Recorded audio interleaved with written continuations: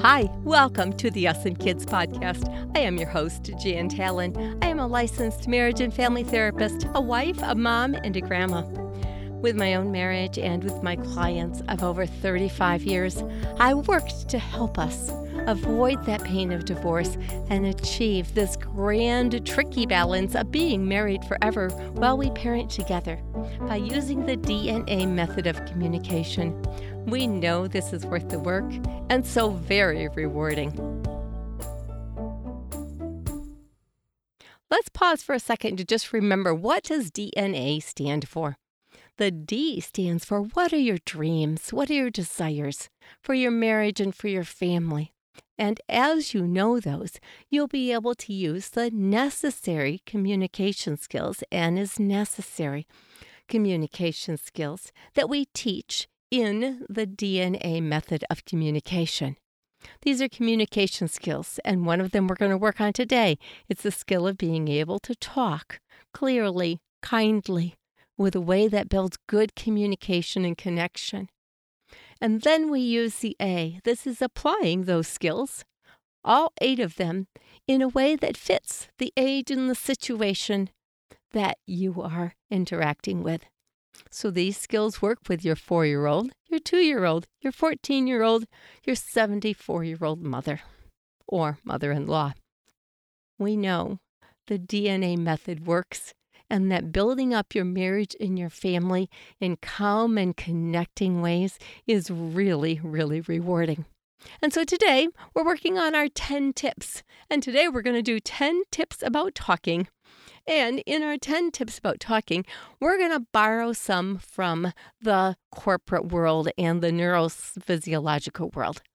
Our course talks a lot about talking. There's a whole module about speaking and speaking clearly. So we're not really going to repeat that information. We're just going to take it a little different angle and apply what we know from corporate studies of communication in groups and upper management and apply those to our own relationships. I think it's fairly easily done, and it just is a little different way of thinking about things that often can open up and help us just make those 3 to 5% shifts that make such a difference in our relationships so that they're more loving, more lovable, and just more engaging. So here we go. Tip number 1 is to hold your speech, your idea, what you want to say, in a rather tender or flexible way, because you might be missing something. So that when you give your idea or your opinion, you say it in a way that says, am I missing something, or what else do I need to know? This is the overall tip that we're going to often be working with here as we talk our way through things. Is that when we talk, remember that there might be more information out there that we need to know. And as we get to know that information, we'll be able to change what else we're thinking and what else we need to say. So that as we're talking, we're absorbing other people's information, sharing ours, and then we're advocating what we think while also asking, what do they think? This is what talking does. When we talk and we listen well, we then have sort of a slinky feel to it where we share and then the other person's turn and then our turn and then their turn. And as we do, there's a lot of fun and excitement and connection that goes along the way. In the world of physiology, we're watching what happens to the brain with different approaches of conversation and different approaches to how we talk to different people. So there are approaches that build oxytocin, and oxytocin builds the idea that I'm connected with you. It builds courage, it builds camaraderie, it builds connection emotionally and psychologically. When we talk with others, our tip number 2 for building up this oxytocin, first of all, is in our tone, in our approach, and in our words is a concern for others. This is tip number 2. In your conversation, demonstrate concern for others. It will build cooperation. This has to be genuine, your concern for others. So when you look at your spouse and they come in the door and you just keep stirring something on the stove and you say, yeah, how are you? and they walk by and say, I'm fine, it's different than if you stop stirring for a minute and you look up and you give each other a small hug and a nice little kiss and say, how are you? And they go, yeah, not a bad day. And you're like, okay, good. They say, how are you? And you say, just stirring the stuff on the stove, trying to hold myself together. Another little snug or squeeze of a hug, and all of a sudden, those words demonstrated I care about you, and now you're connected, and you both feel a little more optimistic, a little more like we can do the evening together. As we do that, we've just been and used tip number 3. It's being truthful about what's on my mind. And so, even in that short little 35-second exchange about how are you? Nah, I'm okay. How about you? We've been truthful. And when we speak the truth to our spouses and to our kiddos in a kind way, that oxytocin gets released and it gives people courage to be more truthful, which helps build the connections in a way that isn't false or flimsy, but in a way that is firm, connected, solid. We didn't tell the truth in an ugly way. We told the truth in a kind way. So I could be making something for dinner, and my spouse might say to me, how are you? And I would say, I am so ticked at you because you are home late again, and I'm sick and tired of you being home late, and I really don't care if you never come home at all again. Okay, that's truthful, but it's not kind. And that would release cortisol instead of oxytocin, would break up the communication and the cooperation. So in speaking, that being truthful about what's on our mind is really important, especially when we can do it kindly. If we can do it kindly, then we can use tip number 4, because that encourages discussion and curiosity.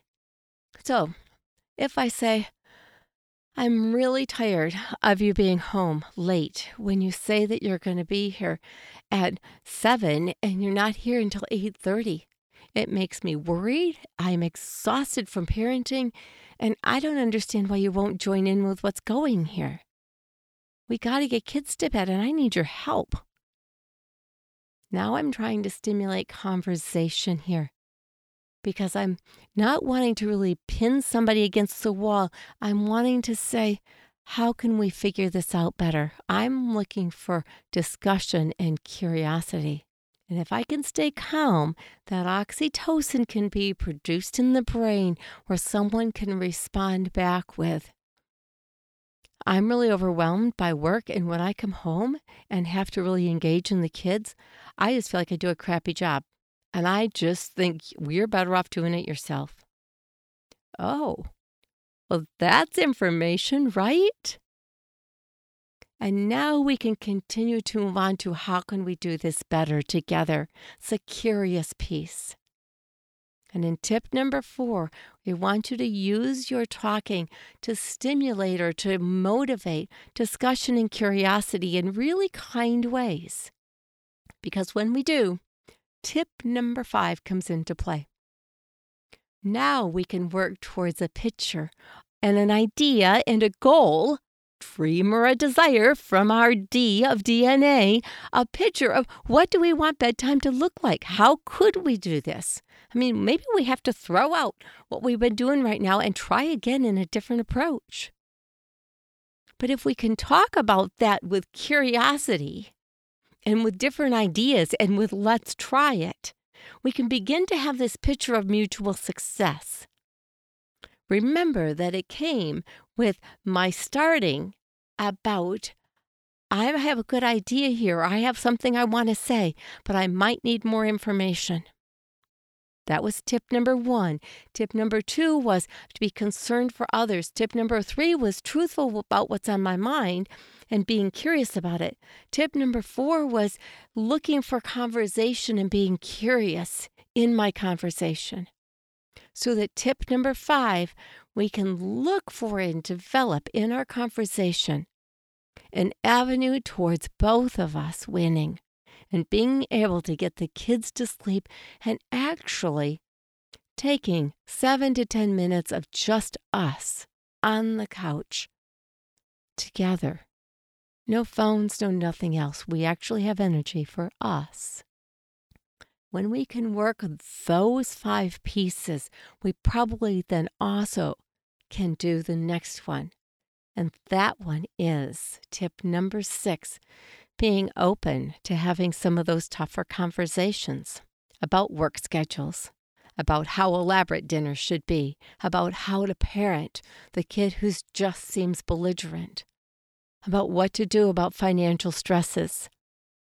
But you see, when we have worked to continue to build into our relationship communication and talking or speech that releases oxytocin, because oxytocin in our brain builds courage. It opens up problem-solving pathways. It gives us good ideas and creative avenues that we often need to solve those difficult situations. Now, I've started with the optimism piece here and wanted you to hear the 6 of those that I really wanted you to say, let's pick one of those and make those grow when we talk with each other.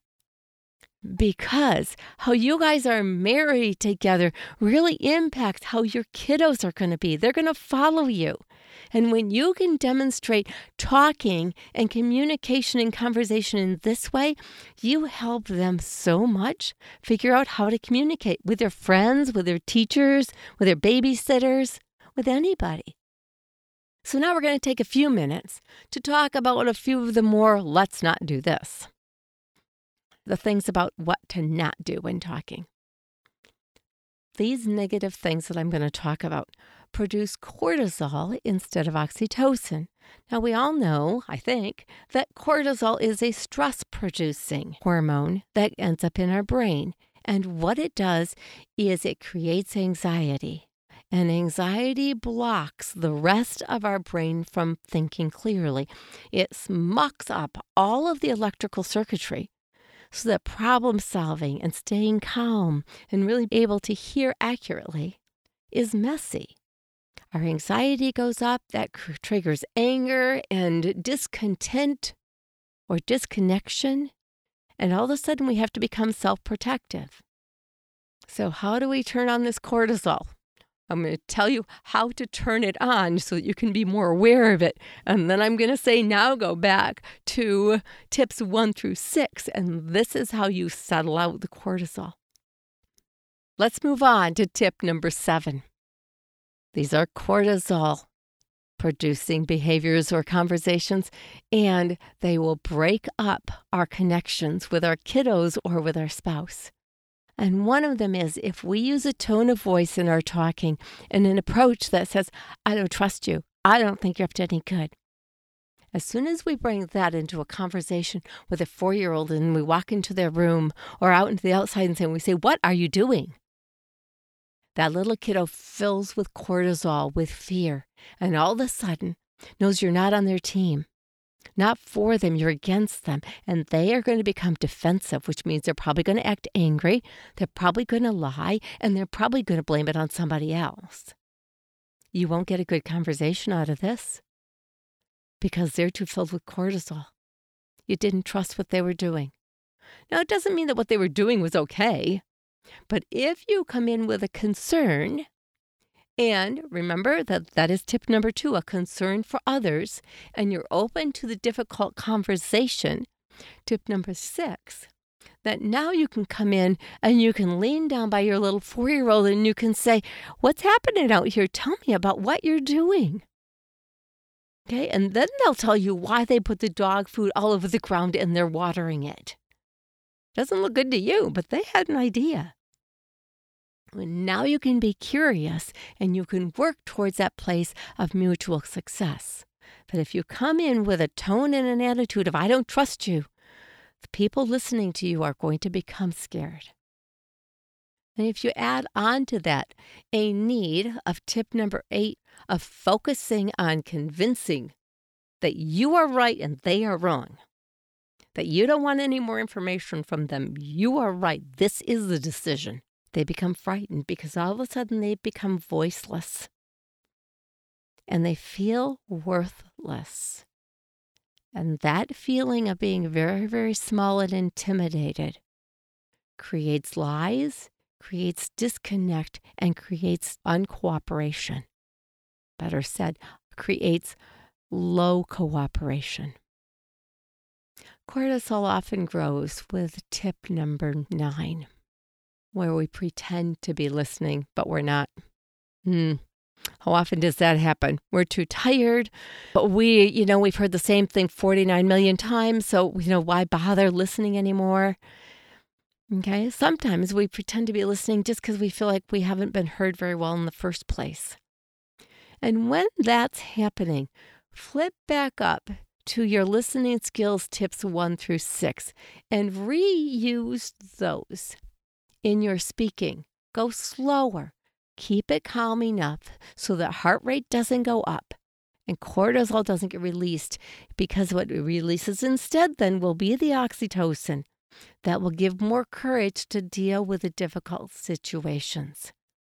Actually listen and be present. And then when you speak, be honest and truthful. Pretending to listen, tip number 9, will sabotage your long-term goal. And tip number 10, I'm sort of ending on a sad note here. I'm sort of sad about that. But tip number 10, something that also releases cortisol, is when your emotions are bigger than your ability to stay connected or calm. So if you're already just ticked off and you just want to spit fire at somebody and you're just ticked at all of what's going on, take a minute here. It might be really wise at this point to use your talking skills to be able to say, my emotions are a mess. Okay, I am so ticked right now. I don't want to hear a thing you have to say. Give me, 20 minutes. Give me time to take a shower. Give me till tomorrow. I've got to unwind here before I can even figure out what in the world I might want to say to you that could be okay to say. I'm glad that that person just spoke truthfully. They're recognizing their emotions. They have a lot of cortisol running inside of them. And my thought is that the listener at this point might also have some cortisol being released, like, oh, whoa, this is way bigger than what I thought it was going to be. If the listener can come back with the oxytocin release of tip number 2, concern for them, then I think you could move this in 24 hours into a better conversational space. Because if the listener can hold off on the cortisol flooding their brain with everything their spouse just threw at them and can say, I hear that you got a lot going on and something's really quite not right and you want to wait. And let's talk about it later. I think I'm okay with that. I really want us to be okay. And I want you to be okay. I love you. Let's figure this out. We'll talk tomorrow or something. Because if I can release oxytocin and introduce that back into the conversation, that cortisol is going to go down. And all of a sudden, we're going to be able to be more open to the upcoming difficult conversation in a calm way that keeps us connected and doesn't let that cortisol totally knock us out. I think that you can hear in this that talking can be challenging, but also I want you to understand, we all know that, right? That sometimes communication is just tricky. This is a mature place here to move into, that if the two of you can really develop tips 1 through 6 and save 7, 8, 9, and 10 for really uglier situations and very seldom use them, how your kids learn to communicate with you and with other people will be really healthy and strong. The stress in your whole family will go down. So I'm just encouraging you, work on 1 through 6. Do it. Do it a lot. listen to this together and talk with each other about what can we do so that the oxytocin builds up and you don't get flooded with cortisol. When somebody's flooded with cortisol, with fear, with anger, with distress, with dismay, with anxiety, keep your own brain about you. And in your words, use things that are oxytocin producing. Kind truth, concern, curiosity, mutuality. No fear. And together, you will be able to build cooperation, camaraderie, and just really sweet, engaging, and joyful connections with anybody, at any age and at any stage. I am cheering for you. Conversations are not easy. Using those skills from the tips before about listening in the last podcast and this one will really, really help you move forward into a stronger, more healthy and happy relationship of truly being married forever while you parent together. Always honored that you join me, you take a few minutes to listen in, and thank you again. We'll be back next week. And grab that printable. They're always there waiting for you so that you can use these ideas in your everyday life without needing a device to remember the information. We'll talk next week. Bye-bye.